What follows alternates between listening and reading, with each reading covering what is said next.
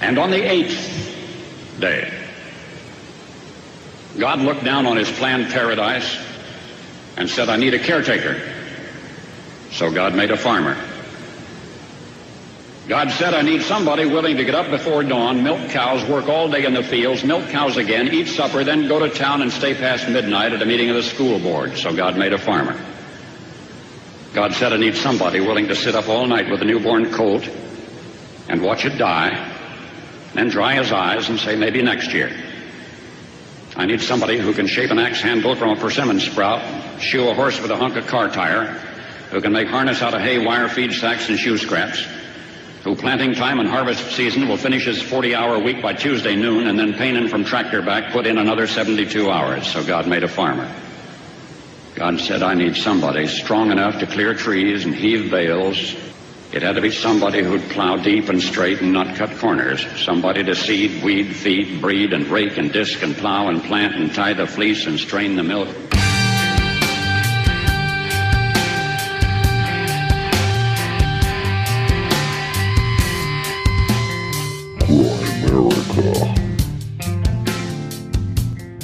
The group plants are artificial manures. We make artificial plants, which create artificial animals, which then convert into artificial people who can only be kept alive with artificials.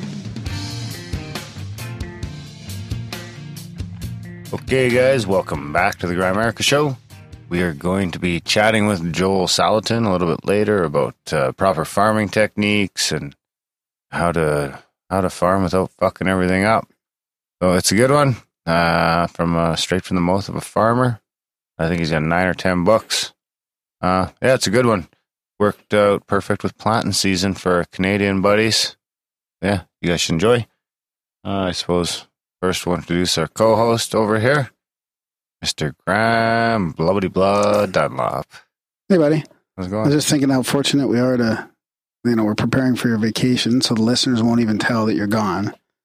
And we're just getting to do all these great interviews, and it's kind of cool when you do a few in a row with a couple great guests. That's pretty cool. It's inspiring. That's going to be a crazy couple of months. Yeah. Great episodes coming up.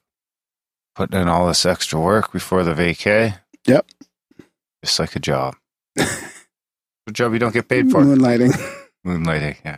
For free. It's more like interning. Grimerica.ca/support. Yeah, Grimerica.ca/support. So what's new, buddy? Not much. Oh, I've been meaning, I got a little biohacking thing. We could talk about that too, but at some point.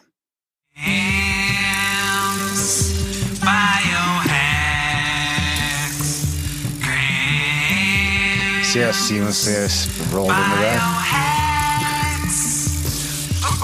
It's almost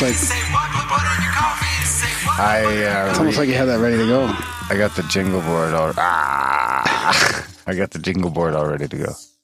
So, anyways, this isn't much, but chord's fucked. In the spirit of Ramadan and all that, I can talk. I can talk about my own fasting experience that I've been trying. Okay, let's hear about it. Yeah, so I went like a full day, right? Of just water only, no food. And that's not Ramadan fasting. No, I know. I'm just saying. Is that the fucking cat again? Yeah, it's her. It's her. Anyways, forget the cat. Okay. So till she chooses the cord. That's probably why this fucking cord don't work. Oh, maybe, yeah. Grimerica, that's I'm gonna buy another cord. Because Darren can't control his cat. So anyways, it's fucking runs your life. That's not fair. The cat is now here by the microphone. It's a pretty quiet cat, otherwise you'd hear it. Okay, so anyways, let's go on. So I've been wanting to do these fasts, like work up to a 3-day fast or a 4-day fast. There was some guys in the chat room that were inspiring as well. They've done like 5 days, 7 days. So I started with just doing a 24-hour fast. Because it's super healthy. I mean, I should have had some of the benefits to it handy here, but it's an interesting thing for mindfulness. Like, it's very interesting, the cravings for food, right? Like all day. Noticing how hungry you are. No, it's not really a hunger thing. I didn't even feel the hunger. It was the craving for food. Like, I was reaching for food when I wasn't hungry. Huh. And then I would be like, okay, just forget it. Forget the food. Have a sip of water. Go back to what you're doing. Like focus on the moment or whatever. How long are you doing? I want to get up to like 4 days. The 3 days is a real peak where it's helpful, super helpful. But 1 day is, I was trying that time compressed eating window, which is like intermittent fasting, where I try not to eat after an early dinner, let's say, and go to like 8 or 9 in the morning without any caloric intake. That's like, but that didn't last very long. That's way easier tough. than Ramadan. No, I know. I'm not comparing anything to Ramadan. I'm just saying it happens to be. I know a couple friends that are fasting, and I was thinking about my experience with fasting.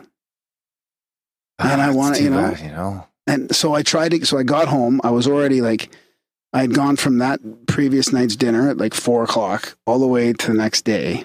And I was planning on going that night as well. And then I got home and I had a steak that I had to cook. Like I wasn't set up properly with influences in the house. And I just broke down and I just ate the steak. And then I got tired. I went to bed. I was super tired. Went to bed. But then I woke up feeling fantastic the next day. That's because you ate some food. So I tried it. I tried it again. 26 hours made it. Twice. That's it. So. Without eating? Yeah. I've never gone that long. Or drinking anything. Just water. Just water. No, you can't do water. Try and do Ramadan. But I want to have my buddy Mike on because he did another one of those cleanses, the master cleanse with the cayenne, the maple syrup, and the lemon. Next year you should prep for it and do Ramadan. And he had a really interesting spiritual awakening, and then he just or not do Ramadan, but you should try. Are you even listening to me? You should try and do the fast next year. We can prep for it. I'm not going to do that. That's crazy. No, you can do it. No, you can do it. I'm telling you. They can't even have water. This guy I'm playing hockey with can't even have water out there. So yeah, that's it. So I'm working my way up. I want to do a few days here. By next year, he's going to do 30 days. But then I got to tell you, I've also been sick a lot lately, which is really weird for me. But last Saturday, the Saturday before, and 2 Saturdays a month before each of those. So there's some weird cycle with weekly or monthly. I just get this like cold chill, super weak, like I can hardly move. It's when you're on your period. And then I get on. You gotta then rest. I get off it. It's my male cycle. You gotta rest when you're on your period. It's my male menopause. Maybe it's not. Maybe that's what it is. Menopause. Yeah, male menopause. Jump right to menopause. What are you like, 60? No, it's 45, 50 when that happens. Hey Siri, how old are you when you have menopause? Oh fuck, he's getting lazy too. Hey Siri, how old are you when you have menopause? Here's what I found on the web for how old are you when you have menopause. Have a look. Oh, why doesn't he tell you? Who knows? Okay, forget it. That's a fail. It's a fail. Yeah, our AI's coming, people. Okay. So what do you want to talk about next? Curry's podcasting thing? Let's get that out of here. Okay. We're going to do something with that, but we don't know what yet. But you can donate $33 to get in the club. Then it kind of jumps up to like $500 for the Podcaster Pro. So we're talking about Adam Curry's like ultimate podcast machine here. So I'll put a link in the show notes.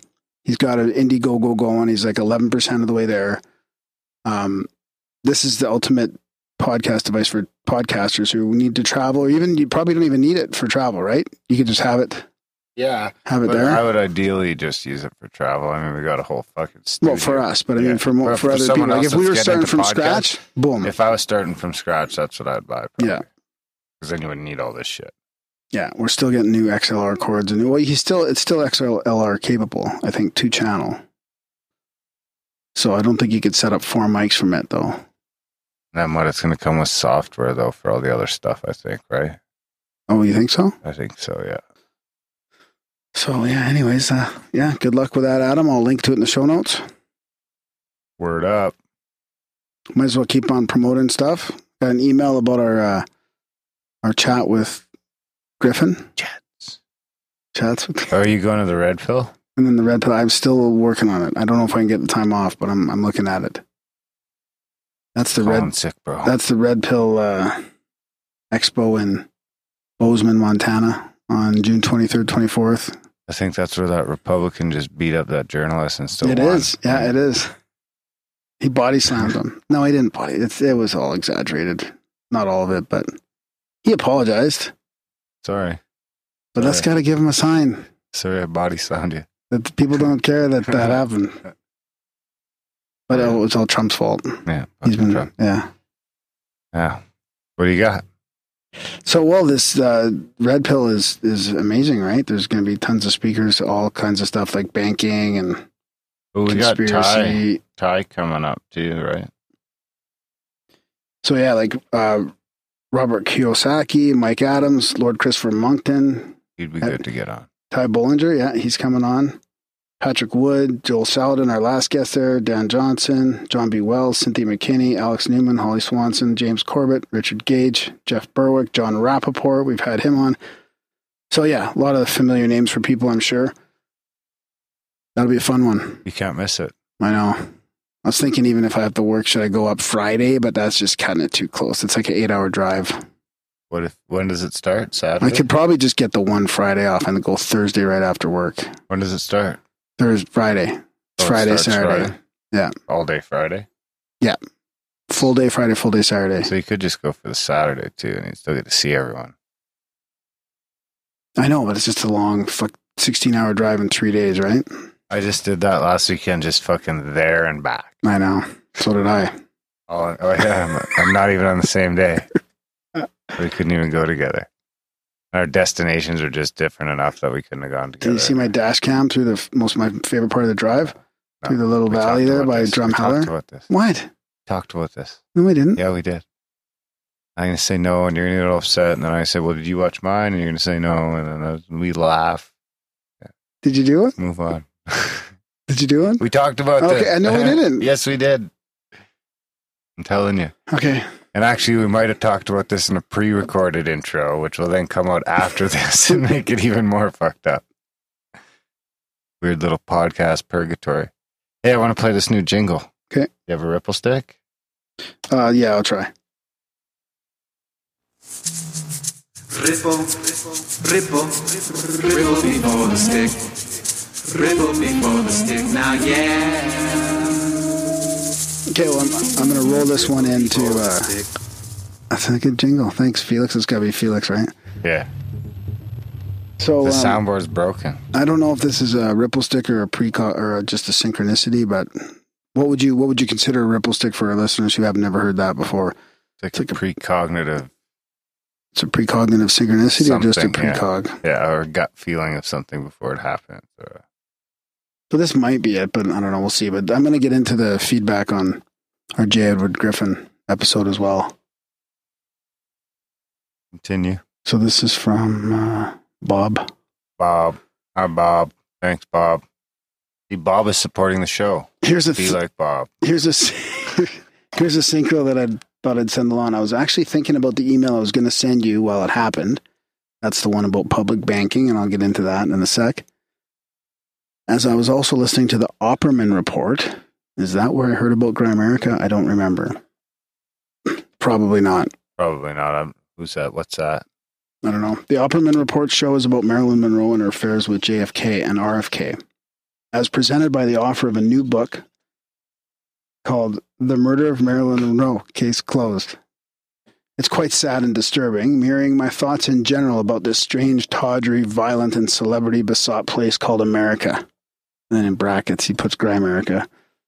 Filled with the most beautiful landscapes and people. This is happening as I'm walking through Central Park to get to the Met, and that's the Metropolitan Museum of Art, in New York City, where I live. Artists sell their stuff on the sidewalk outside the Met on the edge of the park. As I turn to leave the park and walk towards the museum, I practically bump into this painting. And it's a painting here, Historical Figures by Sophia the Fourth, or Ivy. Darren. So, and it's got a picture of who must be Marilyn Monroe, but I don't know the guy beside her. Let's see. Can you turn it? He looks familiar. I don't know. A gray-haired, balding dude. Joe DiMaggio? Really? I don't know. I don't know. So, anyways. He looks like he's from a couple eras before Marilyn Monroe. Yeah. So, anyways. What is that? It's just a painting by an artist, so is it supposed to be, it has to have some sort of historical context? Well, yeah, because he was listening to what? The painting itself, or the synchro? So the painting isn't supposed to be of Marilyn Monroe. It's just a coincidence.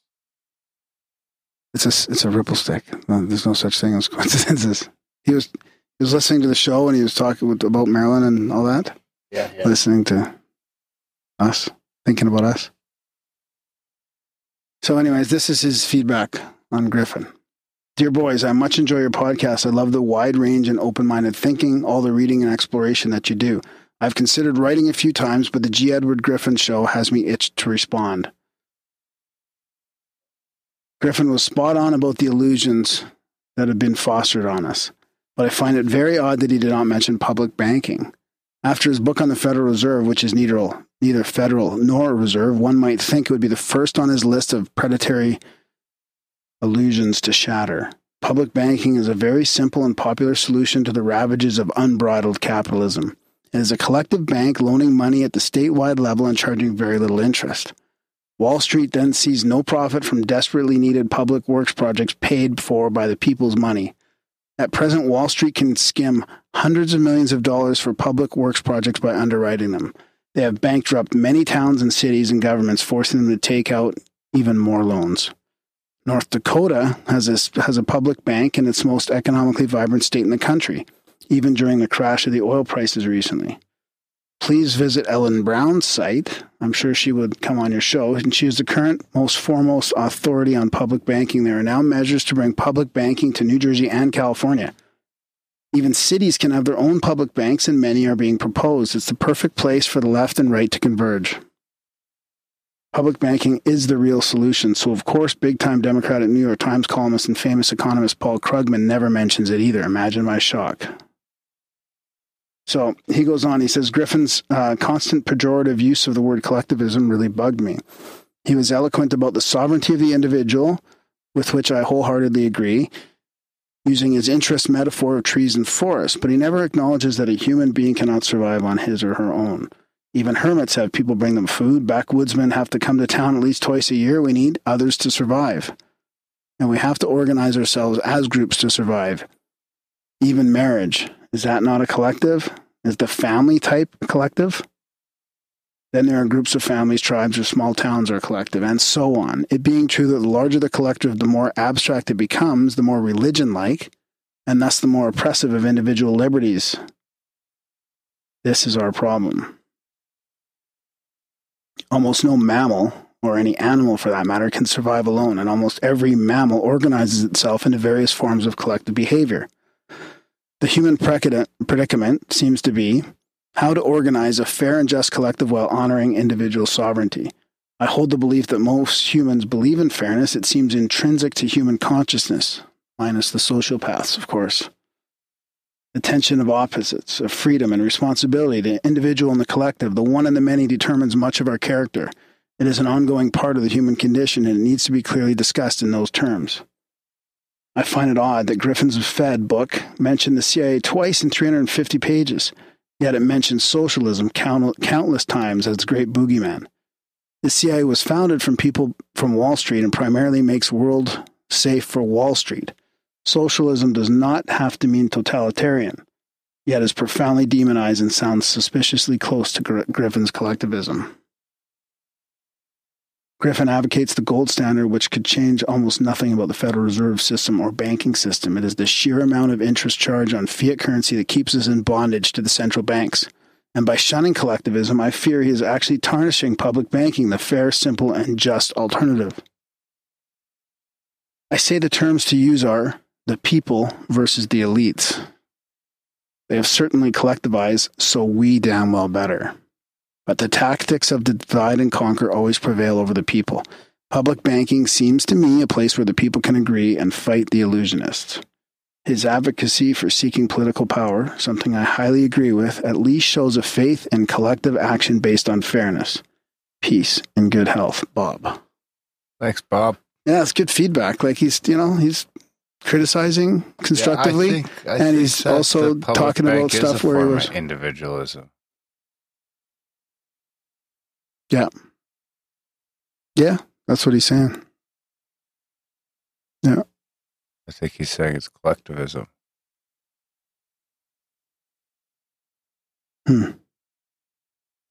No, I think he's like,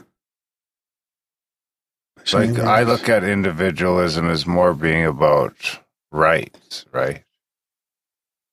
Less about us not being in groups and working together and doing it's things. rights, exactly. That's what I was thinking. Like, yeah, I as an individual have the right to own property. I as an individual have the right not to vaccinate. I as an individual have the right to whatever. Yeah.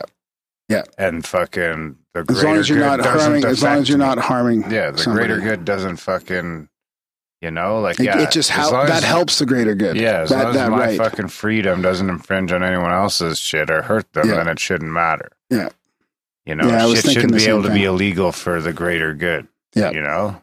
Yeah, I was thinking the same thing. It's just where does hurt? It's just hard to define hurt, right? Or harm. You know, you're free unless you harm somebody. Well, is calling them a name harming them? Is hitting them harming them? Like hitting them is harming them. Obviously. Well, yeah. I mean, that's obvious. But what I'm talking about those gray areas, right? That's where, that's where we get caught. But anyways, this is a great email, good feedback, and both negative and positive. Are very extremely limited taxes, right? That's where what my problem with it is when it starts getting into the more is where they just start taking more and more and more of your money. Yeah. And then deciding how to divvy it up. Well, I think that's why he's also pushing for public banking, right? Get them off that central banking system. Public banking is a form of collectivism or of individualism. Yeah. And that's part of the solution. It's a macro of individualism. Yeah. Well, that might be fucking completely do wrong. We don't really have a lot of public. Is that like what do they call those up here? The community credit union, right? It's probably something like that. Yeah. That's right. Probably something like that. I do think that is a real solution because, I mean, otherwise, whether the gold standard is in effect or not, if it's coming through the central banks, you're still getting dinged with all the interest and it's still going through them, right? Instead of through the people directly or even the government for that matter. Fucking government. Okay. Alan and Graham are going deep. It's a profound UFO quote of the week. Words to ponder and critique. It's a profound UFO quote of the week. So I got a different one this week. This is a Paradigm Research Group. This is an email from them.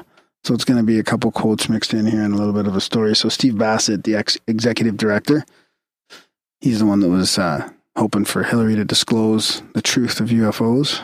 He's been working on this hard for many years. Yeah, we all know who Bassett is.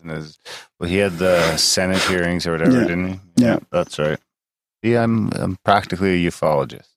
So I got a quote from him here, actually. What the keepers of the truth embargo either fail or refuse to realize is a post-disclosure world could be the bridge between U.S., China, and Russia that would permit the necessary geopolitical realignments to set a new course away from the seemingly permanent war economies, wasting vital resources, and keeping the world always on the brink. So what he's saying is he's had this, he's also linking to an interview with Robert Bigelow. Do you remember that guy? Yes. Yeah. Consciousness. No. Robert Bigelow is, he's the thing to take E.T. home? No, that's close. That's Ben Rich from Skunkworks.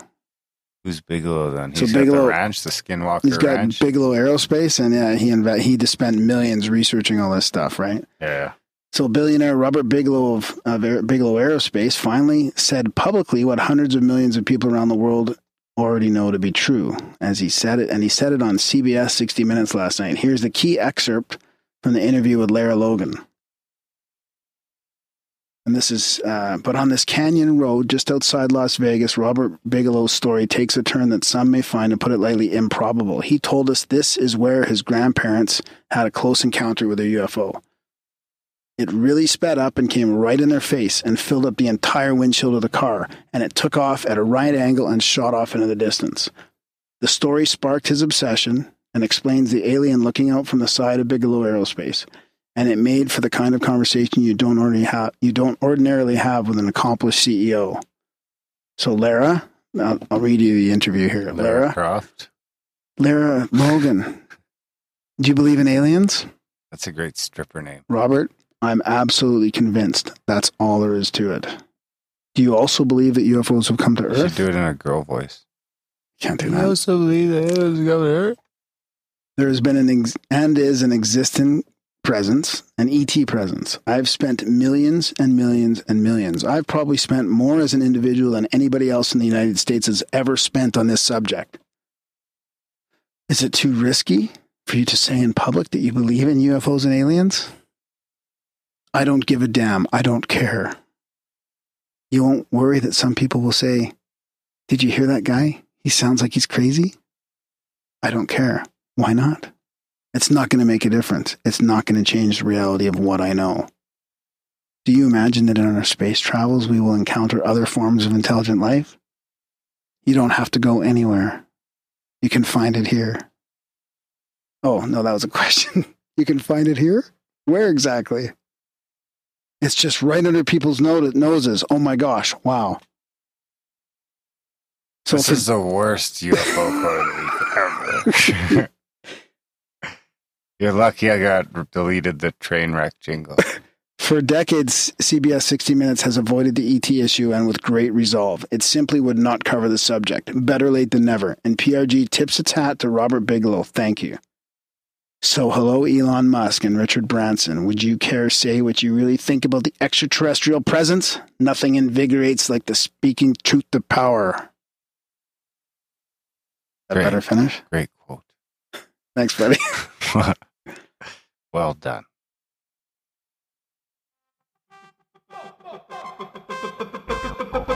Bingo, bingo, social media jingle. Don't forget to rate, comment, and or subscribe to the Grimerica. Where did I leave off? I don't know, but you didn't even give me a chance to segue into my review of Unacknowledged. I know. It was by design. So we have... Where are you? Are you reading from the YouTubers? The YouTubers, yeah. Not the chats? On number 188. What is wrong with the ducking cops in this ducking world? Control freak psychopaths. I forget what we talked about that he would have. I forget. I don't know. So why are you even reading one that's irrelevant like that? I don't know. Here we go. No, not going to read that one. Why not? No, not going to read that Why one. not? No, not going to read that one. Are they supporting Graham or something? Okay, the problem with the CIA reading room is it's kind of hard to read. Made me laugh so hard it hurt. Granted, I did crack a rib falling off my bike yesterday, so just breathing kind of hurts. LOL. Oof. And he says, Welly is indeed short for Wellington in this context. Also, Leicester is pronounced Leicester. Yeah, I said that. And no, not in a UK pot. And no, I'm not. Oh, he must have typoed. He means, oh no, I'm not a UK posse member. I'm from New Jersey. I ain't afraid of no ghost. Is the Graham Ghostbuster lookalike meme making a resurgence this episode? Oh my God. I forgot about that. That everyone, who was it who pictured you as Ray from Ghostbusters? Nap, I think, probably. What else do we got here? Thank you guys for the time you invest in making these. On a side note, it's been bugging me since I found you guys about a year ago on whom Graham's voice sounds like.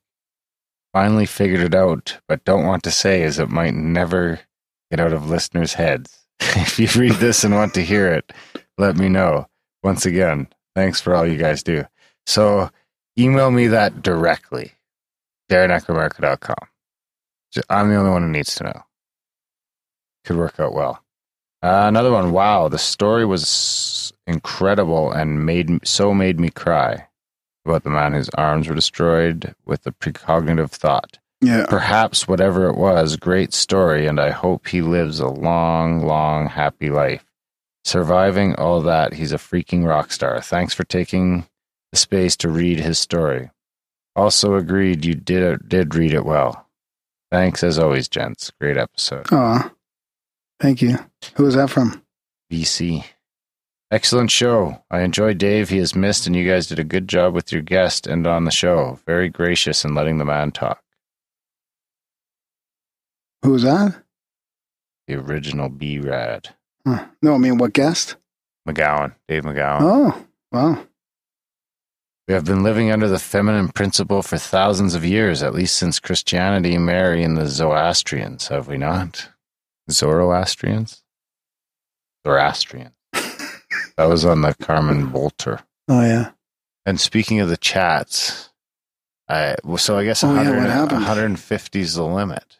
Oh, no way. So we maxed it out. Well, that's stupid. And other people were trying to join. Oh, and they couldn't get in there, wondering why they couldn't get in there. Frustrated. Imagine how frustrating that would be. And I was like, well, there's lots of people that aren't participating. But then we were like, well, how do we decide who's participating? So we just decided to go with everyone who didn't have a logo or an avatar. Got booted? Got booted. And not by me. I enlisted that power to Grimstake so that I could keep my hands clean, but he dealt with it swiftly. So if you did get booted and you're wondering why, that's why. Come back, avatar up. Well, in the meantime, we'll try and come up with another solution. Yeah, what are we going to do there? That sucks. Failed is going to look into like a forum, he said, on his week off, but that's still not going to. So if we could maybe move most of the people into the forum that want to sign up and the regulars could be in the chat. Well, you had an idea of it. Because the chat seemed great because, I mean, people are connecting, making podcasts. Like, it's a shame to have it be full unless we just charge people. We don't want to do that. So anyway, that was my thought is perhaps going. So anyway, if you got kicked out, come back, make an avatar. We've got room for 30 people still right now. And if you're in there and you're not liking it and you're not thinking you're going to participate much, then you can always just leave. Take off, and make room for other people while we try and come up with a system. I was going to switch to WhatsApp because you're allowed like 256 there. But why don't we go to that other one that guy suggested? Oh, we should research that. Check it out. I was in there. I went. I tried it and I was in there. You were in there too, weren't you? No, not really. Send it to me again. You won't read it if I send it to you. Put some stars in the subject or something. But anyway, the other thing is, I mean, we've been wanting to do an app forever now. I don't know what the fuck happened with that Libsyn shit. Oh yeah, we have one actually that we're supposed to, but that's not going to be the one we want for chats and stuff like that. No, so that's why I'm thinking of just doing, maybe it's time to start saving up or looking at doing an app that can maybe incorporate the chats and things like that, like a decent app. Which has cost a ton of money, and we don't get a lot of money, so we might as well spool right into grimerica.ca/support. But alternatively, if one of you knows or builds app or, knows someone who does that can give us a deal or do it as on a value for value basis for us or something like that, that'd be what I'm more interested in. If someone there builds apps or has any ideas on how to build them or... Yeah. Ideally, you'd want it to play the podcast, download the podcast episodes, maybe possibly incorporate the blogs. Have a perpetual chat. And then have the perpetual chat. Chats. With unlimited people. And I'm trying to think of that one that like my sister uses for her work and that the guy suggested that we go on. Yeah, we checked that out. I know WhatsApp is different. I can't find it now, it goes by phone numbers and stuff, right? So not everyone wants to give their phone number out. What about Signal as one of those? Would that work with more people? I don't know. I just can't believe there's a limit like that. Only 150. We could check the Signal. We could look into the Signal, actually. But no, Signal links to a phone number, too. I wonder if I can see the phone number. Where's my Signal app? I don't have any. But I think you can fucking go in and see all the phone numbers, right? So that's what people don't want to do. So it's got to be one that's a username based and not a phone number based. Slack. Yeah. We'll check into that. Slack is the or one. if anyone else has any alternatives, but yeah, like I say, it'd be cool to have an app that did all that. We could have our own little thing. So if you know how to do that or know someone that does, get in touch with us. If not, check out grimerica.ca/support and sign up for a monthly there, do a one-time donation, and maybe we can just save up some money and pay for something like that. I'm sure it's a few $1,000s. Guaranteed. Yeah. What about the unaffiliated, the unacknowledged? Oh, yeah. Okay. Do you want to save it for next time? We could save it. Yeah, we might as well save it. What else do you got? Was that everything we wanted to talk about? I got more feedback from listeners and synchronicities and trip reports and stuff. I'll save them up. I thought there was one other thing we wanted to talk about. Oh, I went to the Chili Peppers yesterday. The Chili Peppers what? Red Hot Chili Peppers. Concert? Yeah. Really? Yeah. How was it? It was good. Really? Where were they? Still fucking put on a great show. Really? Where'd they play? Saddle. Oh, wow. I had seats and shit. Too old for that other shit. I know. But they had that crazy like holographic light display. Oh, cool. So it's all these lights hanging on cables that can move around all three-dimensionally. Oh, wow. Yeah, it's something else. Yeah? I haven't been to a show because I used to go to concerts all the time. Yeah.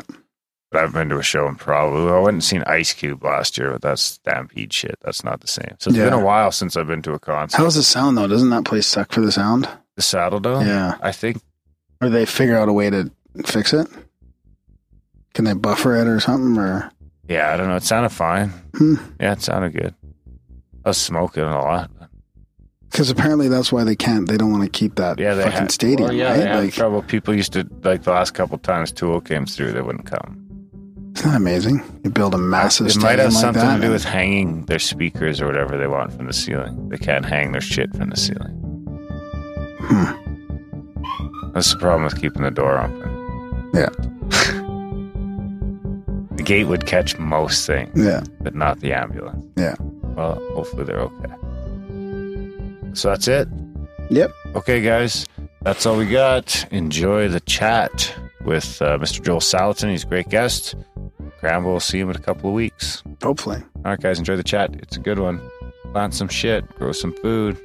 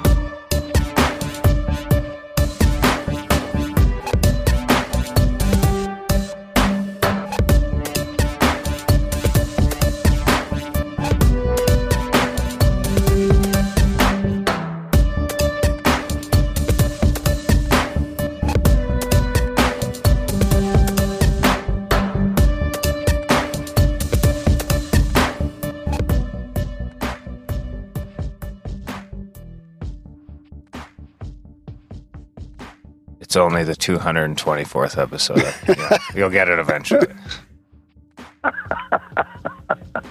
All right, so tonight we've got with us Joel Salatin. He calls himself a Christian, Libertarian, Environmentalist, Capitalist, Lunatic farmer. Actually, some call him the most popular farmer in the world, the high priest of the pasture.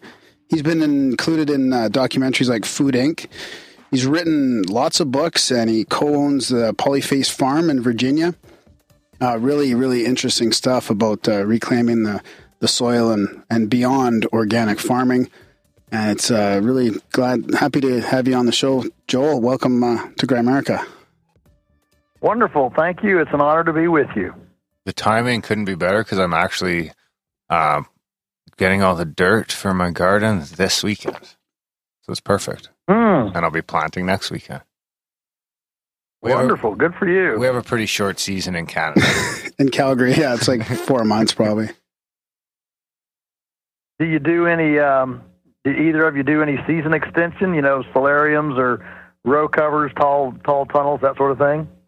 No, to be honest, I'm not, I haven't really gotten that serious about gardening. This will be mine and my wife's third kick at it. The first 2 didn't go so well, but we've learned a lot more. Now I grow some plants in the house and I've learned some stuff there. So I think this year we're we're kind of ready to hit the ground running and starting with a lot better dirt than we've had before.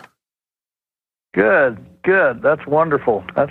Yeah, well, you know, whenever you start something new, most people don't succeed, not because they don't have a gift or a talent or an aptitude for being able to do it, but just that they're not willing to go through the learning slog.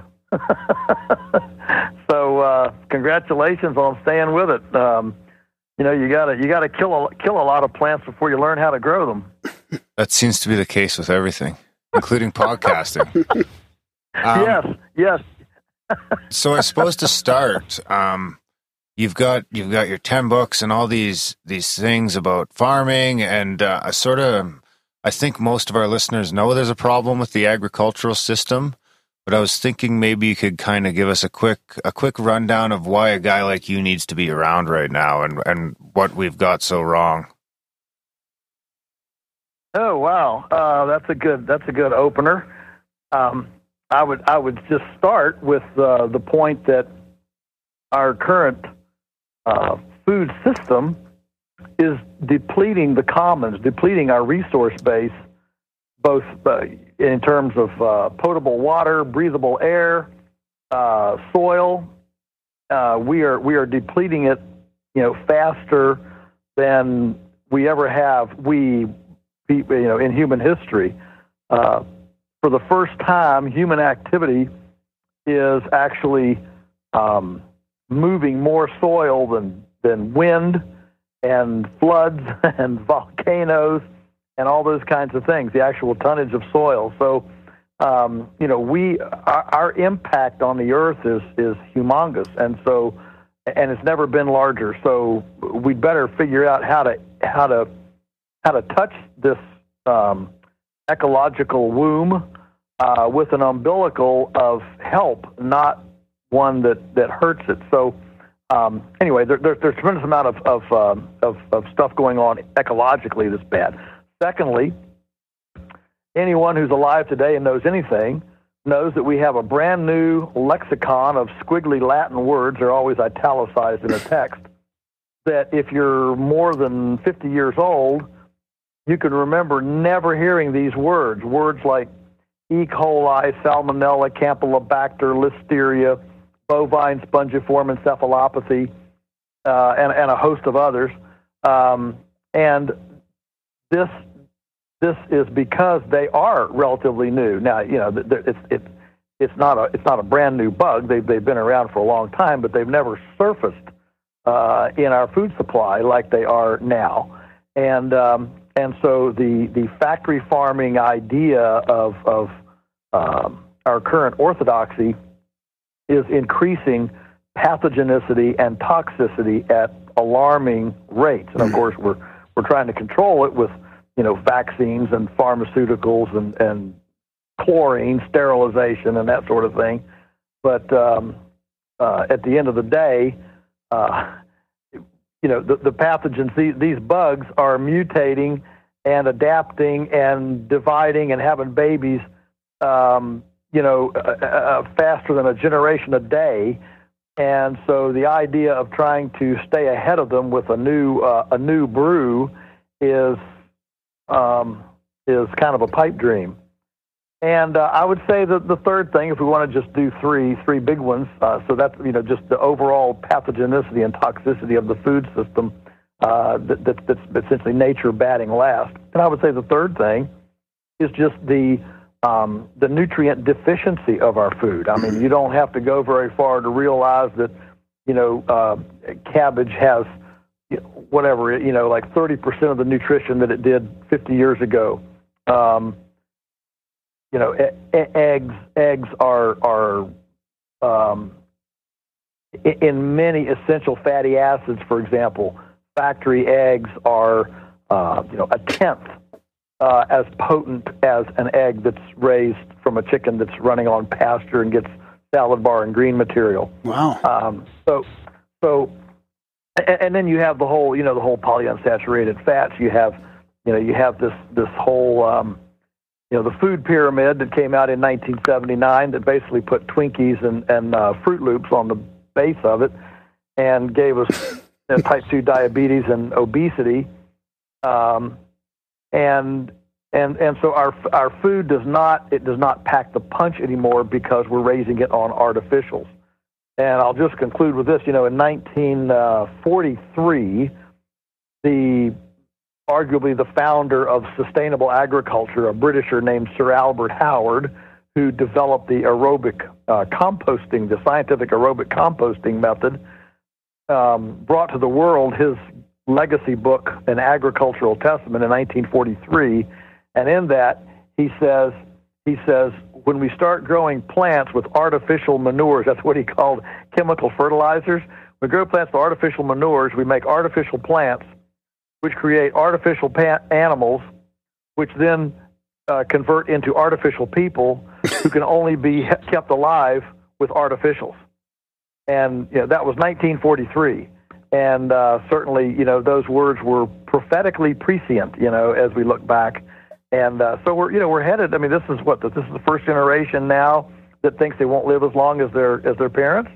The U.S. now leads the world in the 5 chronic non-infectious causes of illness. Heart disease, cancer, and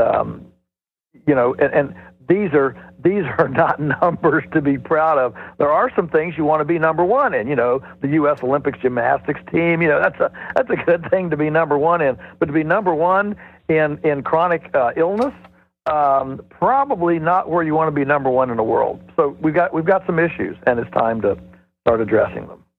And it seems like it is being addressed. It seems like we're turning a corner a little bit. I mean, we've got farmers markets all over the place now, and people trying to go local and grow their own food, and it's kind of happening all over. But just recently, I'd watched a movie. I think it was called Sustainable, and I think it talks about the similar type stuff that you guys are doing over there at Polyface, where kind of restructuring the land in a natural way, and it's really inspiring and hopeful. Like, I feel like we've turned the corner away. Like, now sugar's finally being demonized like it should have been. Like, we're finding out that those scientific studies were sort of corrupt back in the, I don't know if you even sort of mentioned that era in the 70s or whatever. Right. So I've got hope that we're getting there. Yeah. The official safe tolerance level for hydrogenated vegetable oil is 0. And of course, the government told us. The government, dietitians, food experts told us for 40 years to get rid of that lard and butter, and eat hydrogenated vegetable oils. And now the recommended safe dosage is 0. So yeah, I very much appreciate the awareness that is dawning on a certain segment of the population, but it's still extremely small. When you compare the amount of food, for example, sold at farmers markets compared to, say, through Walmart or GMO, genetically modified organism foods, I'll say our side is arguably between 1.9 and 4% of the food system. So it's still very, very small. And generally speaking, if there's Hot Pockets in the fridge, NFL on the tube, and the Kardashians are still on the front page of People magazine, life is good, and nobody worries about the future, or nobody thinks about their health or the planetary future. We still live in an extremely non-participatory, apathetic time. But yes, I am glad for every single person, every single, wake up epiphany where somebody says, we've got a problem and I'm part of the solution, not that other guy, not somebody over there. I'm not going to wait on them. I'm not going to wait for a new policy, a new agency. I am the solution. And so that's very exciting. Yeah. It's almost like a food revolution. I wanted to touch on that nutrient deficiency problem. Now, you were talking about a head of cabbage having 30% less nutrients. Is that like across the board, or is that like supermarket cabbage? Oh, it's supermarket cabbage. Okay. Yeah. Okay. Yeah. If cabbage is grown in compost, good compost and good mineralized soil, it's every bit as good as what Grandma had. Because I've even heard. Cabbage, mm-hmm. Sorry, I've even heard people talking about how in 30 years, pieces of corn and things like that are going to be less than 1% of their original nutrient value of something grown organically. That wouldn't surprise me. It's always interesting to listen to forecasters. Sometimes they're right, sometimes they're wrong, but certainly in the trajectory that we are on, it's a safe bet that. Well, there's an old Chinese saying that says, if we keep going the way we're going, we're going to end up where we're headed. And, when the average bushel of corn takes, 4 bushels of soil, destroys 4 bushels of soil through erosion to grow, that's a very unsustainable thing. The average morsel of food is costing way more out of the resource base than it's putting in, and that trajectory is a no-win trajectory. So somehow we have to move that trajectory, to a different arc. Well, at least it's good to know that, and so that would mean that even. What does grow light lettuce say have compared to sun lettuce? Would that still be better than store bought? Generally not. When you come out of the soil now, that's going to open up a can of worms here about hydroponics, aquaponics, aeroponics, all that stuff.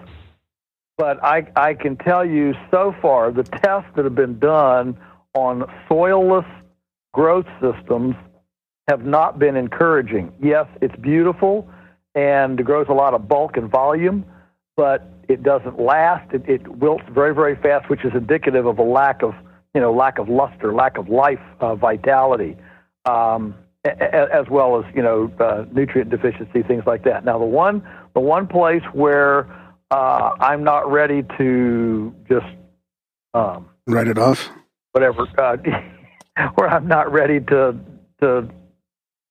impugn categorically soilless systems is in aquaponic systems that use a medium in the growth medium. In other words, it's not hydroponic.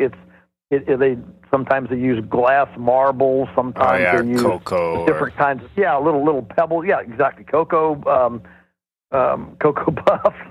Cocoa. They're like little pellets or something. Material, yeah. So I'll grow my lettuce inside in a pot with some dirt in it. Yeah, good. I guess my question is more about do those nutrients come from the light source or from the sun? Or sorry, from the light source or from the soil? The nutrients come from the soil, but the light source is what drives the photosynthesis system, which the photosynthesis creates the carbohydrates in the plant that the plant then negotiates with the minerals in the soil to uptake. So I like to think about the soil as kind of a cafe, an underground cafe, and the thing that comes to mind, of course, because it's so fun to be dramatic and theatrical about these sorts of things, is Star Wars, where Han Solo is in that cafe and Luke Skywalker goes to find he needs to find a ship, and you got that all those weird beings playing the saxophone, playing these weird instruments, and they're dancing around all this intergalactic cafe.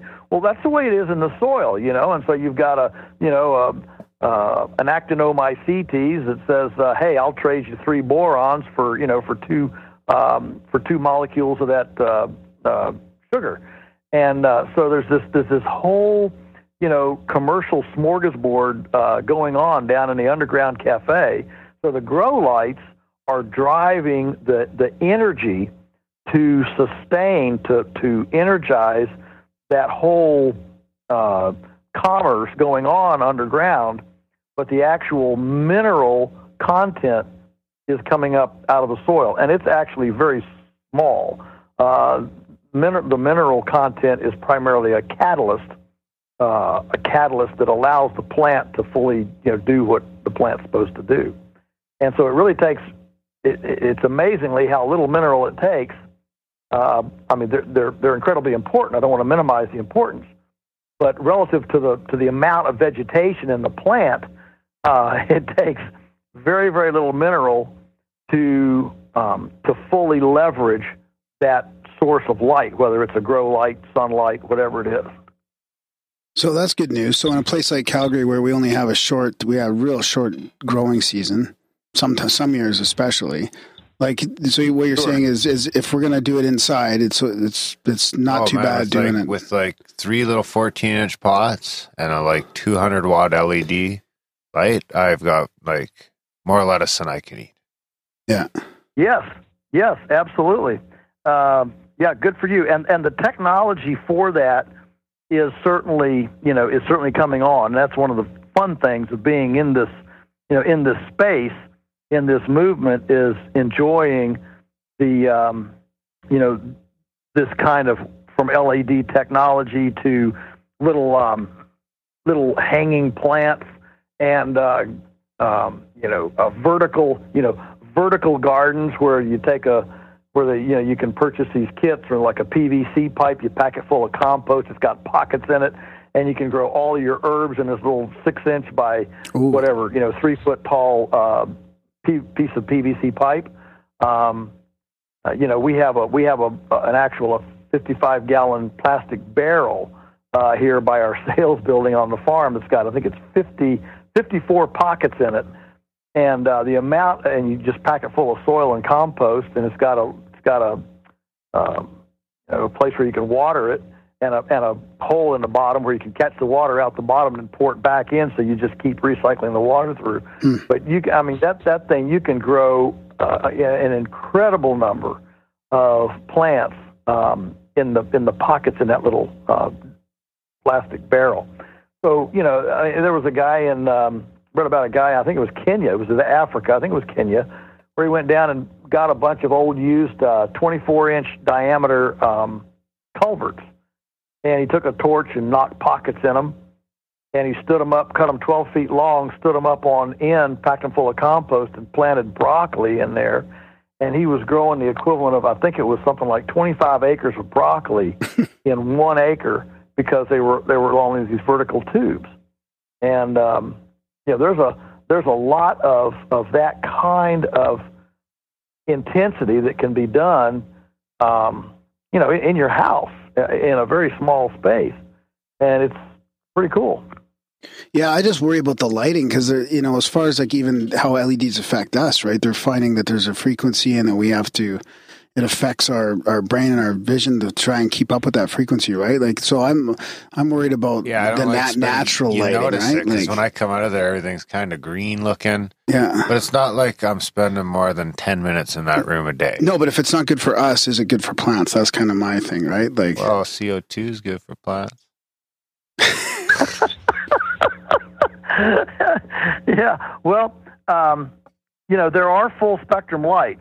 And full spectrum lighting, you're getting a little bit beyond my pay grade here, but I can assure you that those kinds of questions, there are answers out there, and I know that full spectrum light, which supposedly completely mimics all the short waves, long waves, and color spectrum of sunlight. There's a lot of work that's been done in this. They're available, and you can do it. But beyond that, remember, in Calgary, here's the thing. You guys talking about how you don't have that much light, don't have that much light. I was just I just spent a week in Alaska 2 weeks ago, and I was in Alaska Now get this, 2 weeks ago in Alaska, so that would have been, May the... So the beginning of May? The 8th. Yeah, the beginning of May in Fairbanks, which is, north of Anchorage. And I visited a farm there that had already had tomatoes on tomato vines in a greenhouse, and it was it was super insulated, built into the side of a hill, so it was partially underground, which gave it a lot of insulation capacity. Had a wood stove in there with water pipes that ran through the planting bed. So you have these planting boxes, big coffin, about the size of coffins, with two hot water tubes running through them. The water just circulates and keeps their toes warm. And 1st of May in Fairbanks, she had 5 foot tall tomatoes, and so the beauty of places like Calgary, places in the north, is yes, there are dark times, but when the sun does start coming, the amount of daylight is incredible. I mean, it was daylight at midnight. It was light enough to see it still at midnight, and then at 4 o'clock in the morning. So my point is that you get the same amount of daylight we get here in Virginia. It's just compressed. Yeah. So the trick is to have your have your infrastructure, your ducks in a row, we'd call it, so that when that light really starts coming, you can leverage it and capitalize on all that light, and you can grow just as much as we can. In a shorter period of time. In a shorter period of time. That's why, in Alaska they grow, 8-pound heads of cabbage in 4 weeks. Why? Because they get the amount of daylight that we get. They get it in 4 weeks. What it takes us 8 weeks to get. So it's easy to look at the limitations, but I would encourage you to look at the opportunity and realize that there's a lot that can be done there. Because there is a high light period, and then what you do is when you are able to grow so much stuff so fast, then you preserve it, whether it's dehydration or canning or smoking or whatever, freezing, but you preserve it then, and you create your larder. That's a word we don't hear much anymore, larder. But you create your own larder for the off season. I mean, that's how all of our ancestors did it, and it's hard for us to imagine a day before the supermarket. But supermarkets really only came in about 1945, 46, and so there was a whole lot of human civilizational activity before 1945, 46, before the supermarket. So It can be done. Yeah, that's a good point. Who did we have on who was talking about those domes that if you dig down 10 feet dug down 10 feet, you could plant with a dome over it and it'd be okay too? Yeah, Richard Miller, I think, and he was selling the geodesic or installing the geodesic domes that are half buried, like a greenhouse dome. Yeah. Yeah. The earth sheltered greenhouse. But you're taking the thermal heat of the earth, which everywhere, you go down 10 or 12 feet, it's roughly there's a little difference in temperature between the tropics and Calgary, but not a whole lot. And so you get down there at a certain point, and it's in the 50-degree range. Well, from 50 degrees, I mean, there's stuff that'll actually grow at 50 degrees, hardy lettuce and cabbage and things like that. And if you put any solar gain over it, a transparent covering, and then where you can run that temperature on up to, 80 in the daytime, and then you put your heat sink in, some barrels of water painted black or, big monoliths or concrete or big rocks, or some people, pour gravel in there and run, just run leaky pipe through so you can, blow air through, and the air just percolates up through the rocks and overnight. There's a lot of ways that you can, that you can hold that heat and extend the season. I mean, I think it's just important to understand that if we were as aggressively creative about doing the kind of things that we're talking about right now as we are how to build more roads, more trucks, and harvest more petroleum to import, lettuce from California to Calgary in the wintertime. If we changed our focus and did the same level of innovation, creativity, and entrepreneurism in what we've just been talking about, as opposed to our current orthodoxy, it would be hard for us right now to imagine what the future could look like. Yeah, I want to talk about that a little bit, about how you did that at Polyface. Like before we run out of time here, like I watched your little your video on the website and all that, and it's really fascinating how you reclaim the land. I don't know even what you would call it specifically, but how you naturally move the animals around, and it's all grass fed stuff, and the soil gets better and everything. Like you're basically redoing the whole area to be the sustainable farm with meat and vegetables and stuff. Everybody right? used to do it, right? Well, yeah. I mean, what we're doing is we're looking at the patterns of nature and saying, well, how did nature build soil? And when you look at the most fertile soils of the planet, whether it's the pampas in Argentina, the steppes of Mongolia, the middle of Canada and America, these tremendous fertile soils.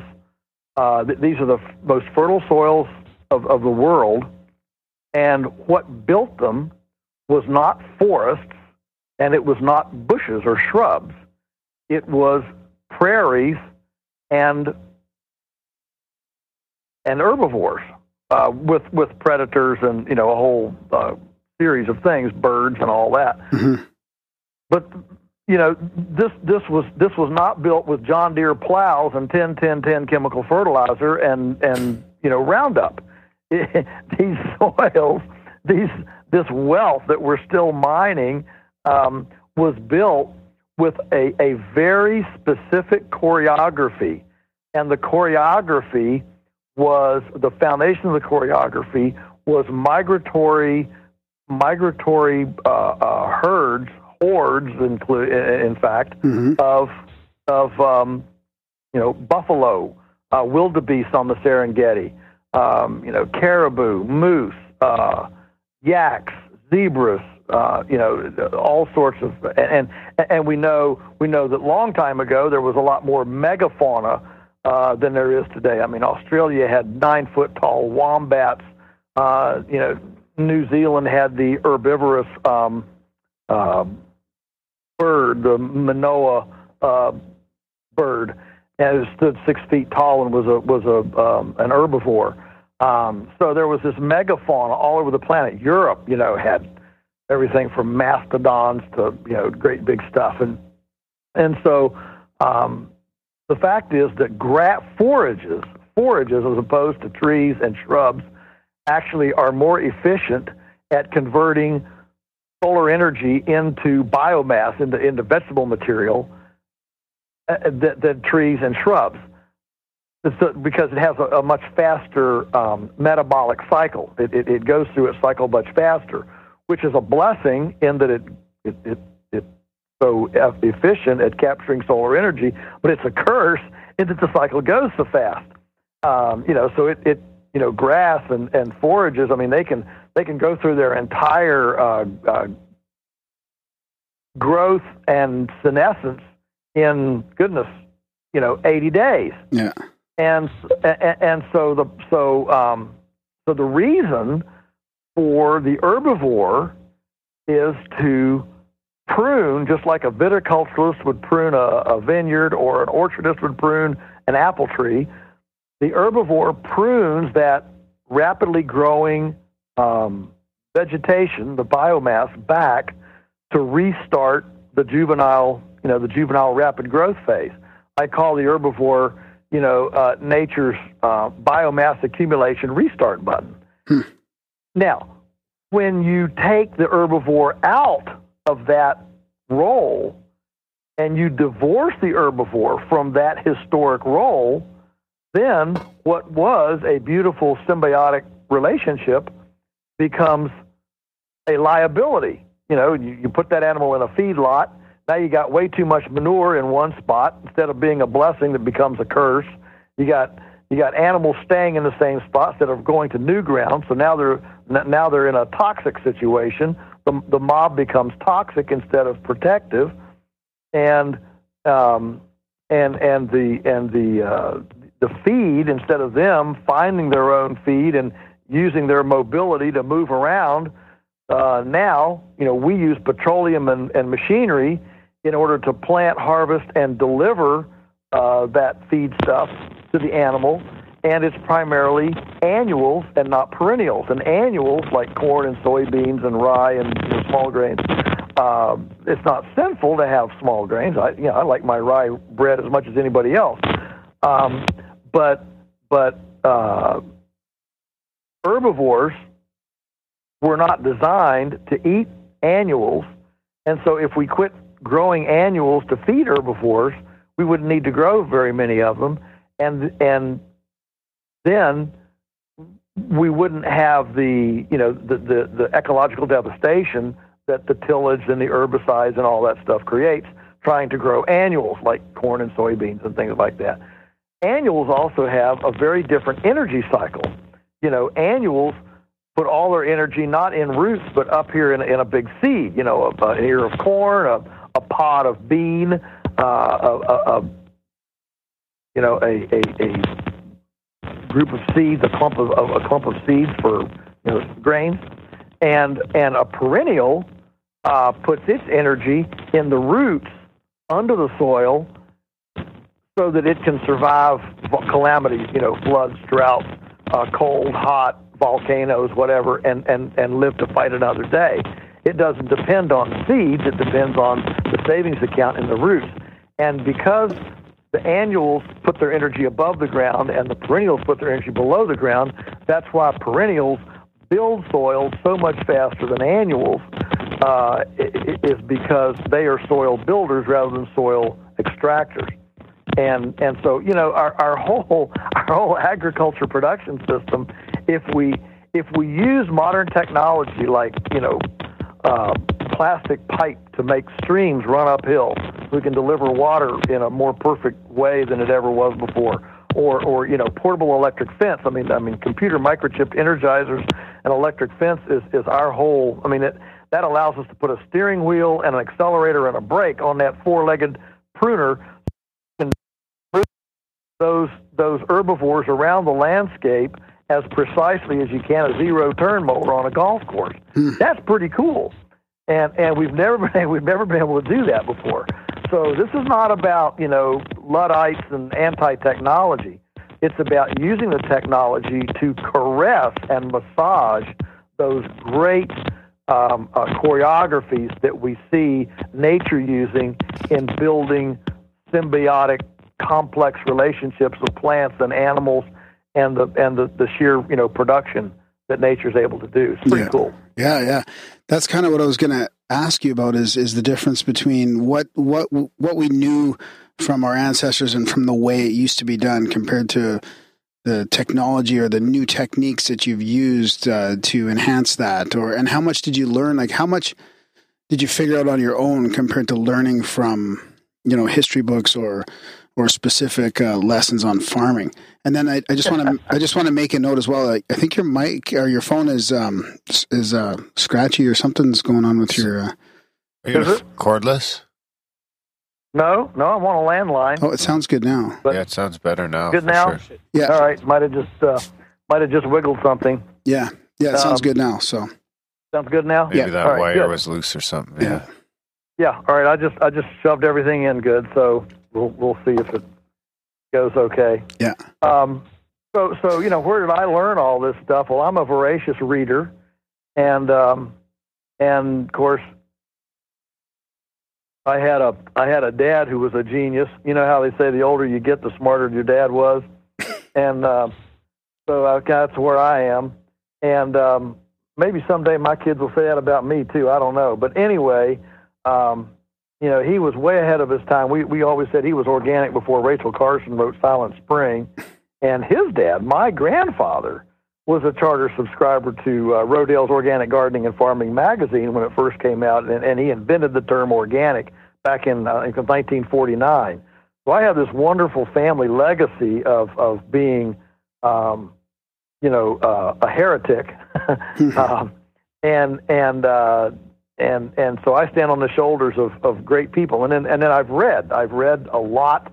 I've visited a lot of farms, and you know, and we've as we started at the top of the program, we've killed a lot of plants. You know, we've made a lot of mistakes, but we've been at it long enough to have punched through some of that, you know, the learning curve. And we certainly don't know everything. We learn things every day, but we know enough that the production risk is pretty low now, and we know how to you know, produce this stuff without vaccines, without chemicals, without pharmaceuticals, and it's really quite exciting. Wow! And you're probably able to do that sustainably. Well, I was wondering more about like the cost implications of you compared to a factory farm, like at the cash register. Sure. Price is always a funny thing.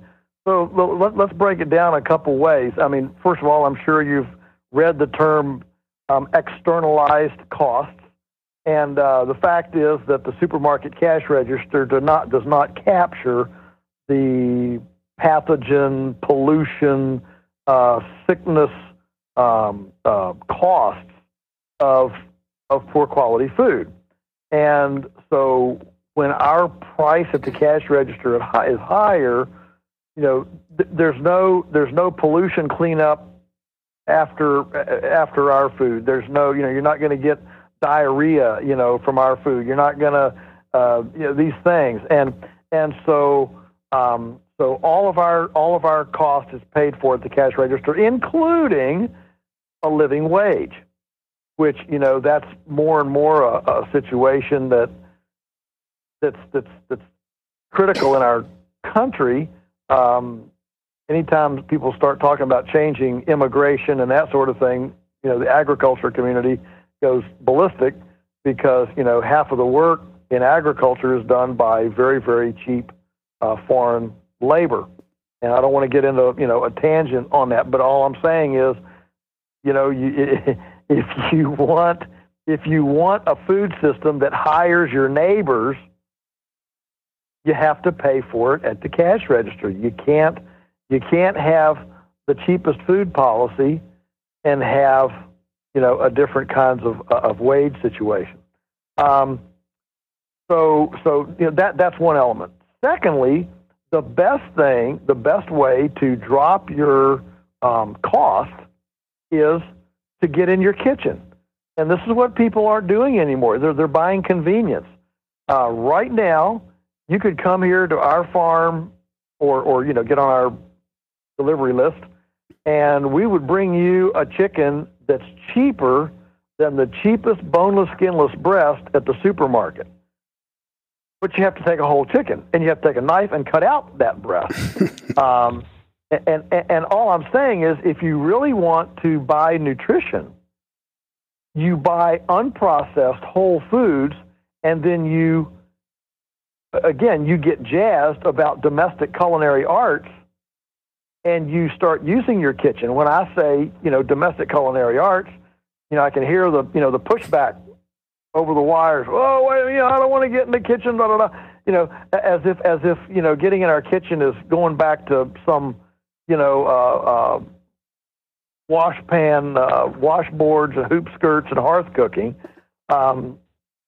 Never have kitchens been more techno-glitzy than they are today. I mean, we got hot and cold running water, refrigerators, freezers, electricity, propane or electric ovens and stoves, timed bake, slow cookers, fry babies, yogurt makers, ice cream makers, bread makers, Cuisinarts.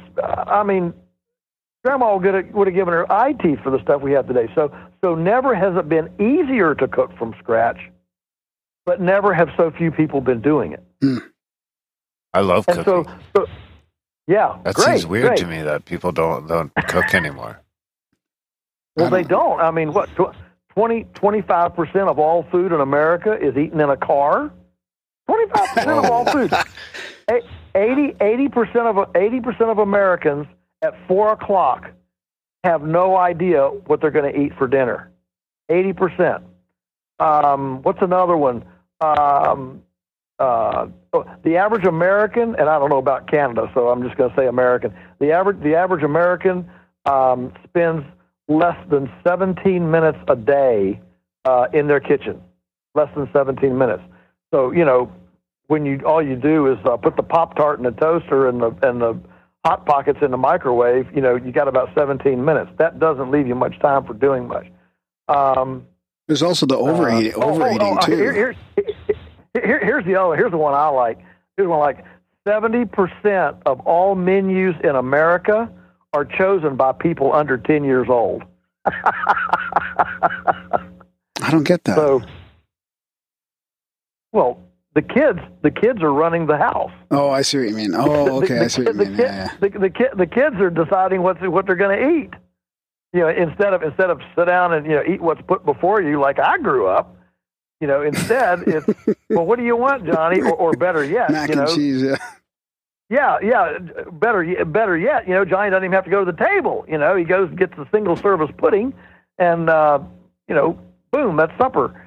And so listen, if there's one insignia, I'll come up with this. If there's an insignia of the people who get a participatory integrity food system, it is this: they eat leftovers.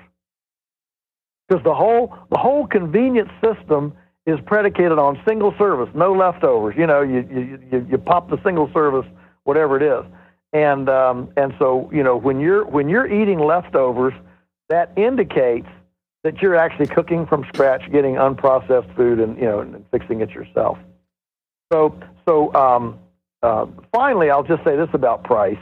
When we talk about price, whenever somebody says, "Well, your stuff's more expensive or whatever, it's hard to buy," I say, "Okay, all right. Here we're going to go to your house. We're going to go to your house right now, and here's what we're not going to find at your house. I'm sure we're not going to find this at your house. We're not going to find any alcohol, cigarettes, or lottery tickets.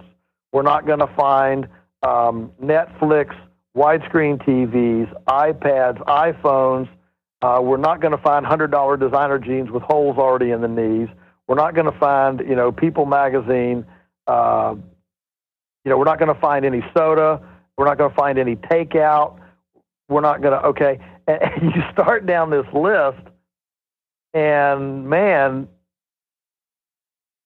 the truth is that we purchase our value system. And if you want to make a change, you have to put emphasis on it. I wish I could click my fingers and everybody in the world would suddenly really be eating high quality, integrity, nutrient dense food. I would love to be able to click my fingers and do that. But you can't do the same thing over and over and assume that you're going to have a different outcome. That's Einstein's definition of insanity, right? Doing the same thing over and over and expecting a different outcome. And so if we're going to expect a different outcome, we have to start doing something different. And that's where personal responsibility comes in. I can't do it for you. I can't do it for somebody else. And I don't expect anybody else to do it for me. I need to do it for me. And if we do that, we will change the trajectory of our culture, because our trajectory is the summation. It's the accumulation, the cumulative effect of all the little billions and trillions of decisions that are made every day among the citizenry. You put all those together and amalgamate them, and that's the culture we have. And if we're going to change that trajectory, those decisions one by one, have to be made differently. Yeah, well said. I agree. I also think we're eating too much as a culture as well. I mean, I think we're going to find out in the future that this 3 meal a day thing was kind of more propaganda than anything, and we really don't need 3 full meals a day, but we'll see what happens there. I couldn't agree with you more. Yes. My kids Absolutely. need like 8 meals a day. So you guys also you do meat too, right? Like pigs and cattle and all that. So, but it's grass fed and it's free range and all that, but you still do slaughter meat, right? Oh yeah, a lot. Yeah, we dressed 538 chickens this morning. That's delightful.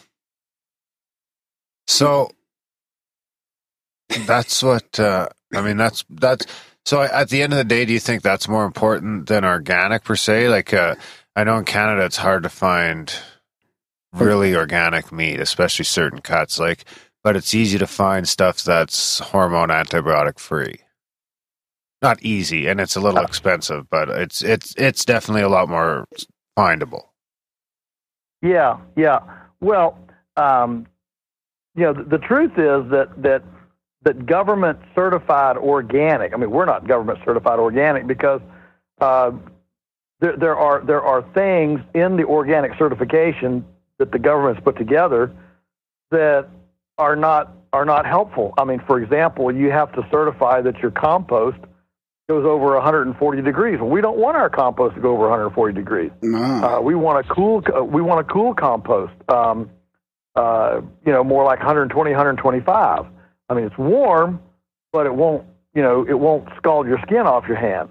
And so there are definitely certain things that to be organic certified would actually compromise our quality. And so we just don't play the government game, and we tell our story, and we have a 24/7, 365 open door policy here to the farm. Anyone can come from anywhere in the world, anytime, to see anything unannounced anywhere. And you don't have to walk through sheep dip or sign in or put on a hazmat suit or a gas mask or respirator. We don't have any skull and crossbones on our, doors. And, we don't have any manure lagoons. I've never had anybody drown in a compost pile. So, it's a very neighbor-friendly, people-friendly place, and we run this open source, and we invite people to check us out. If you don't understand or you don't believe us or whatever, come at 2:00 in the morning. Don't wake me up, but if you want to go walk the fields at 2 and see if that's when we're putting on Roundup, well, be my guest, have at it. And so, we're very aggressive about this, this openness. We think that this transparency and openness is something that in our litigious and paranoid modern techno world we've lost, and we think it's ultimately people centricity. People centricity actually, is the secret to bringing back integrity. So we don't play the certification games, and one of the reasons that organic can be difficult is because of all the paperwork, and so a lot of small producers, frankly, don't have the time or the energy or the stomach to deal with all the paperwork, and so we do our alternative marketing, tell our story, take our pictures, invite people out, and that's our certification. We always tell people we're customer certified. That's the highest certification you can have. No doubt. Yeah, that's fantastic. Speaking of Roundup, have you heard that story about that Oregon farm that oh, yeah. Yeah.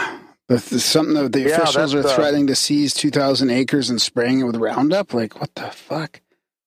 Yeah. It's Azure Farms. Yeah.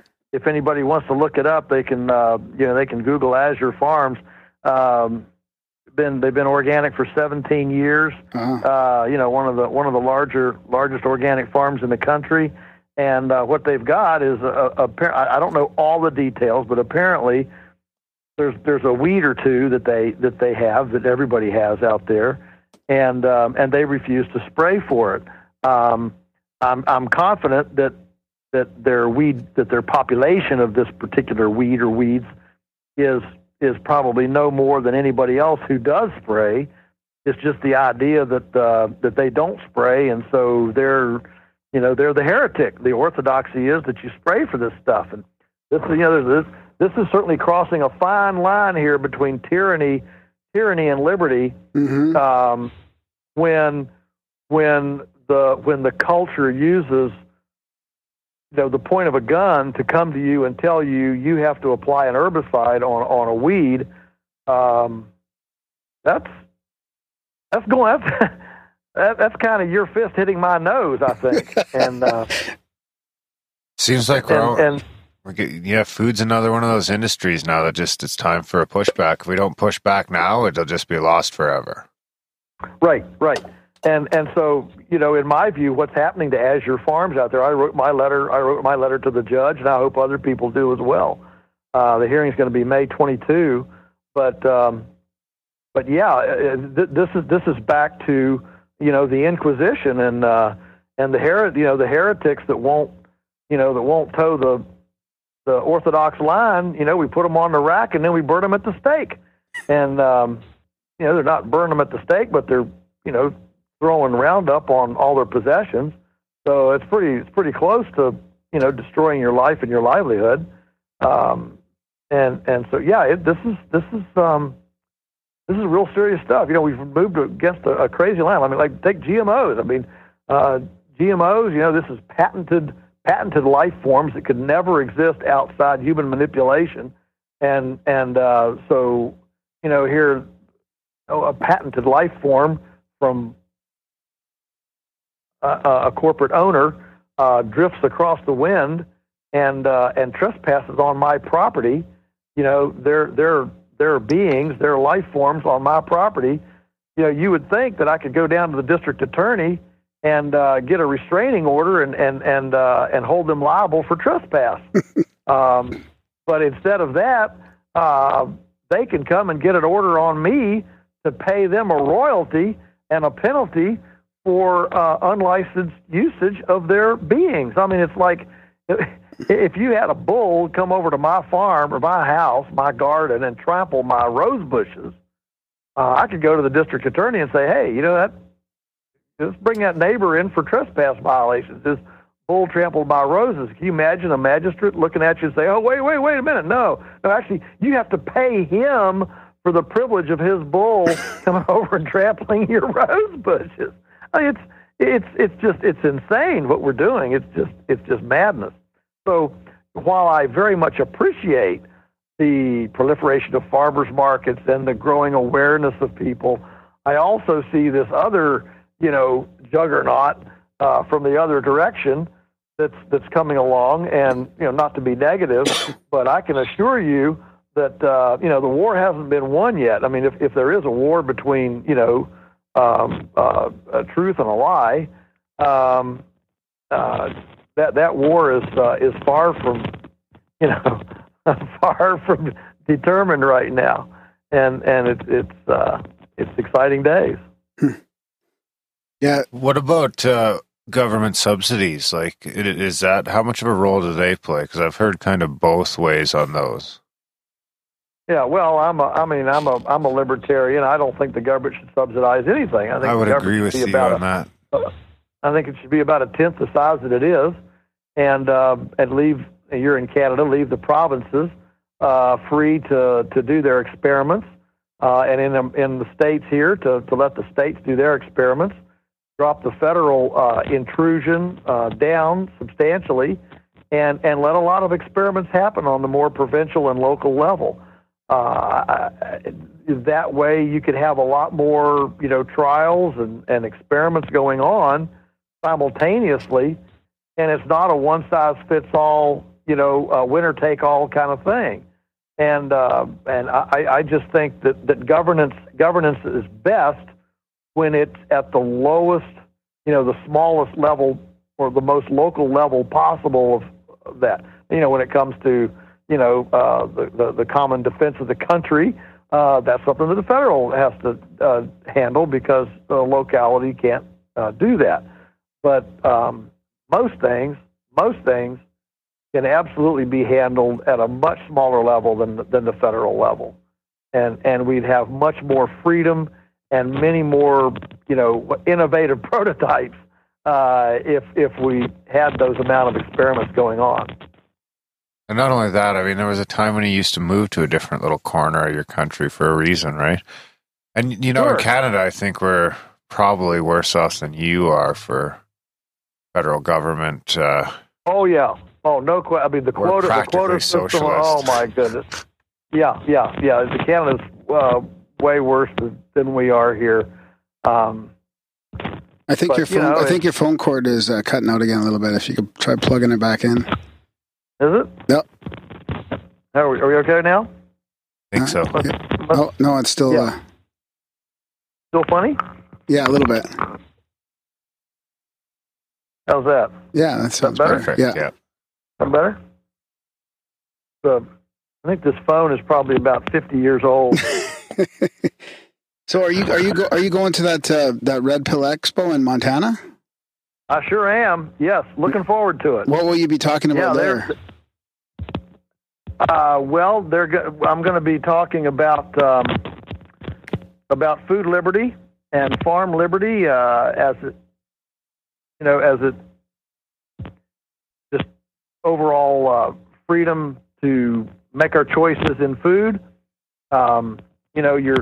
You're free to get cigarettes and alcohol and in many states now marijuana, but you can't buy a glass of raw milk. In fact, a couple times ago I was up in Canada. I go to Canada several times a year usually, and I was up there speaking, and I found out that it was illegal to transport on the public roadways raw milk. Well, I didn't know that, but I had spoken at this conference in Edmonton or something, and a lady came up with a little cooler and a towel and gave me a quart of raw milk. People do this, when I travel, and I took it back to the and so I said thanks and kept it on the table. I was signing autographs, books, and so we got done and got in the car to go back to the hotel, and I had this glass of raw milk, and that's when my host told me that that it was illegal to transport. Now, he took me to the hotel and I drank it all down. But I thought, wouldn't that be hilarious if we got stopped by a cop and I got thrown in jail? American farmer gets thrown in jail in Canada for transporting raw milk to his hotel room. That would be. It'd almost be worth it. It'd almost be worth it to do that. Absolutely. I was looking around, I was hoping we could do something, to attract the cop, and so it would happen. I mean, that'd make a. Well, you could write about that for days, man. I got a raw milk guy in Manitoba.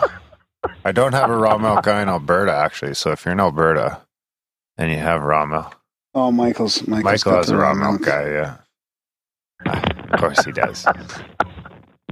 So what else are you planning on doing in the future here then? How are you going to keep spreading this message? You might go to the conference, right? I might go to the conference. Yeah, I might see you down there, Joel. I'm not sure. Michael was going to go too, but he might not be coming. We'll see. Great. I hope you do. Yeah.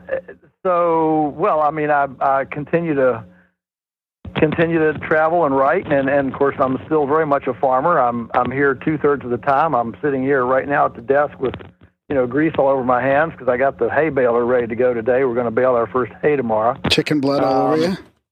Yeah. I butchered those chickens this morning, and so I think I got most of that cleaned off. But I've got another book coming out in August, and an exciting project. I've just finished with my daughter, who's quite a gifted little artist. She's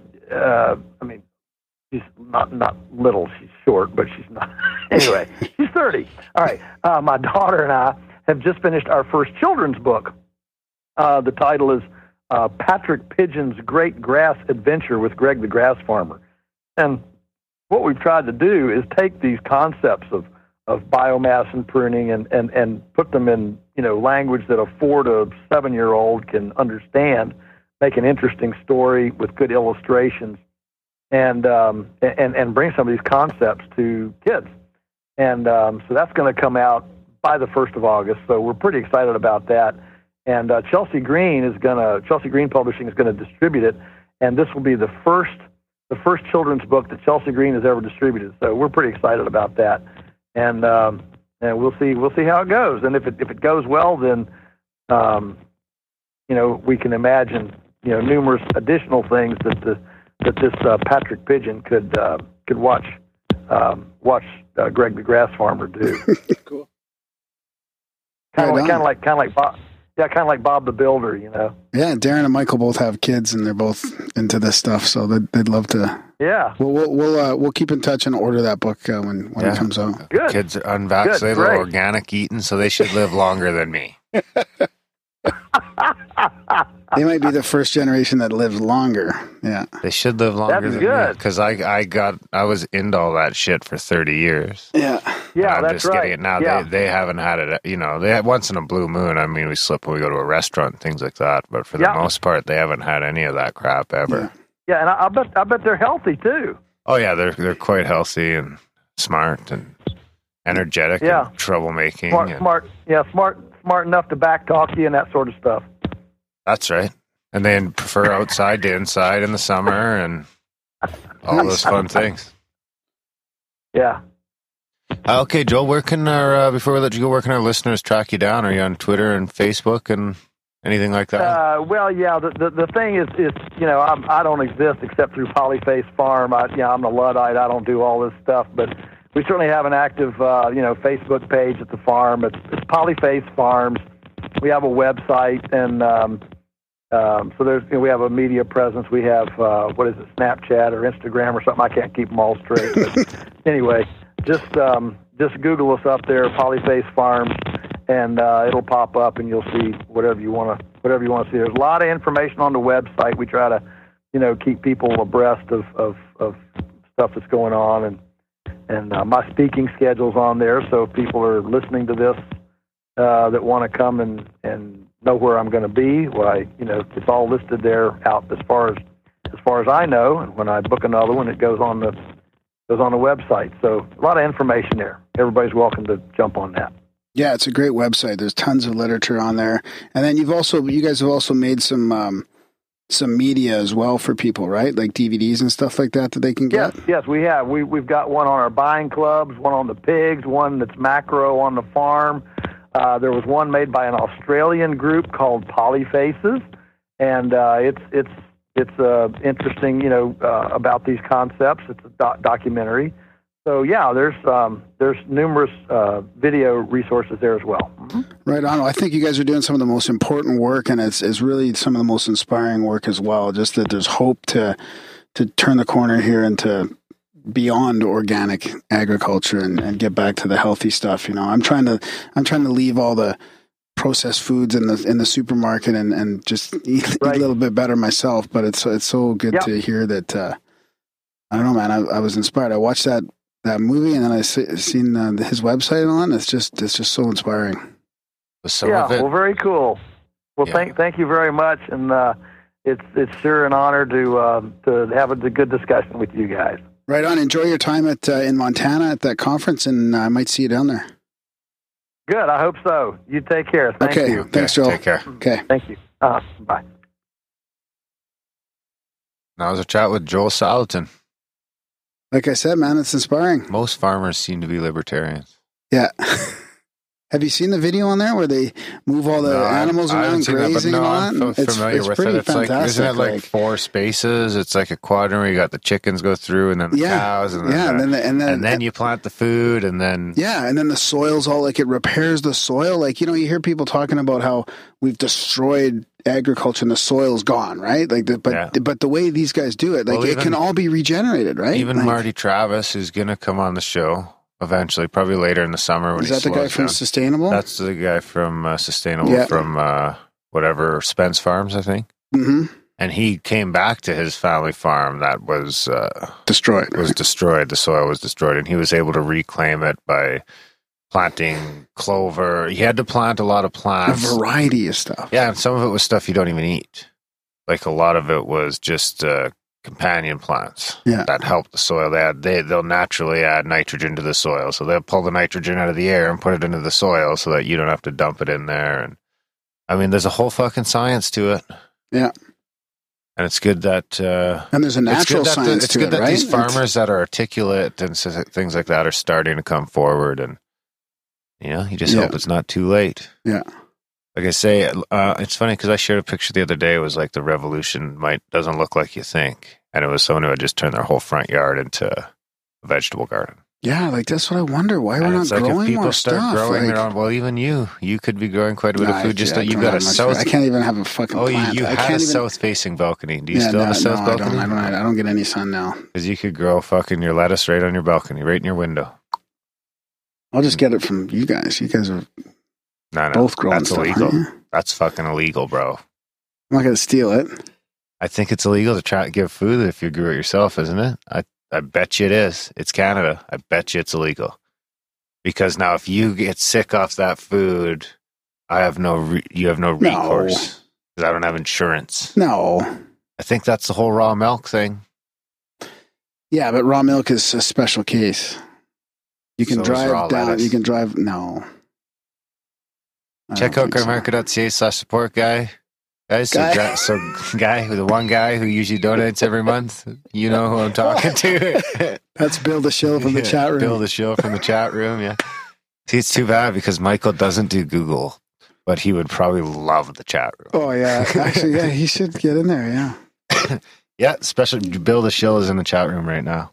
There's a guy in the chat room, Michael, there's a bee that always shows up in the chat room, but he's never commented. So everybody's like, hey, Bill, we just call him Bill. All right, guys, check out Grimerica.ca/support. Sign up for a monthly if you can, one-time donation if you can.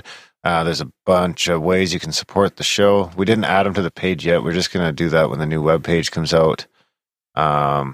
Big thanks to Jane for the new server space, which won't cost us anything when we eventually switch over, but that's going to be a process. The show notes have everything there. 9 out of 10 ways to support the show are absolutely free. Leave a review to offset the 1 star that we got not too long ago. Yeah, I'm gonna go through that on the next day. Sure, we'll read that. Yeah. Okay. But yeah, leave review the show wherever you can, share the show wherever you can. Tell your friends about this motherfucker. Spam gram. I think that's about it. Thanks for listening, guys. We'll see you next week.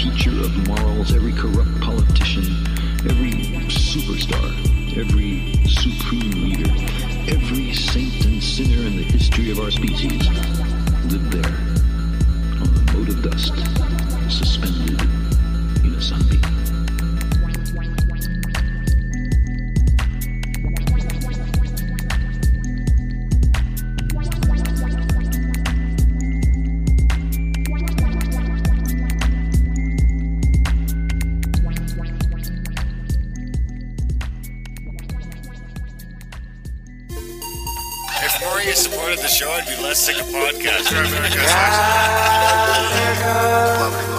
blah blah. Sending out good vibes. Good vibes. Good vibes. Good vibes. Good vibes. 108 breaths of deep gratitude and prayers for guidance and protection. And put on a didgeridoo and shamanic drumming track. Shivers or vibrations and stuff like that. 108 breaths of deep gratitude and prayers for guidance and protection. And put on a didgeridoo and shamanic drumming track. Shivers or vibrations and stuff like that. 108 breaths of deep gratitude and prayers for guidance and protection. And put on a didgeridoo and shamanic drumming track. Shivers or vibrations and stuff like that. If more you supported the show, I'd be less sick of podcasts.